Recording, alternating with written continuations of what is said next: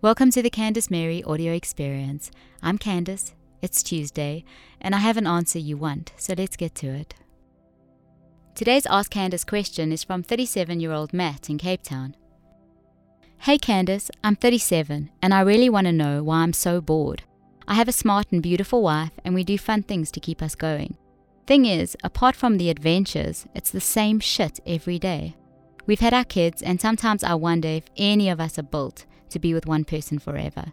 Is it just me? Or is it a guy thing? Don't get me wrong, I'm okay with how things are, the routine's cool. Just, there must be something else, right?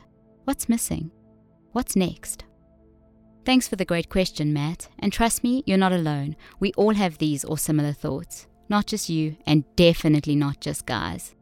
Firstly, we are built to be with one person.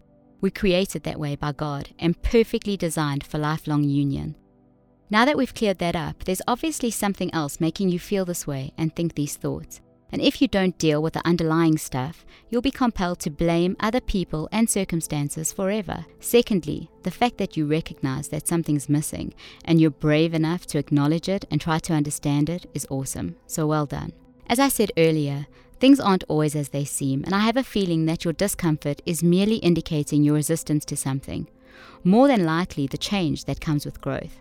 Many of us start complaining and looking for problems when we're trying to convince ourselves to do something we need to do. We resist it because change is uncomfortable. It's so much easier and safer to stick with the familiar, with the things we know and understand. Unfortunately, no growth comes without a challenge, and ultimately change. I'll bet there's something you know you should be doing, or want to do, whether it's in business, life, or in your relationship right now. There's an area or an opportunity that's challenging you to step up, but the comfort zone is safe, and the fear of the unfamiliar is holding you back. It's human to resist change, but it's also human to need to grow. I only know people who regret not growing, none who have. Chances are, there's some massive growth potential ahead of you that you've been avoiding, and now you're looking for reasons why you should go for it. This thinking goes for everything, your wife included.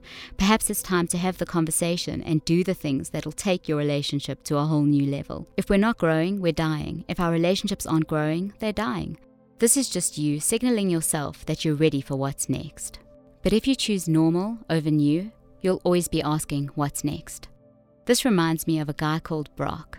He was so scared of the change that came with growth that he accepted boredom as his excuse and found very toxic and disempowering ways to find excitement in his life. I actually made a video about it.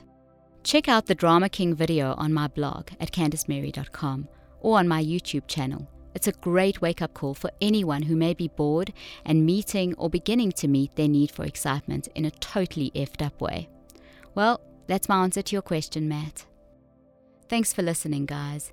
As always, I'm grateful to have had this time with you. If there's something else you want to know, ask me at CandaceMary.com is the place to do it. You'll find a great mix of other useful stuff there too. I'll catch you next Tuesday with an answer you want.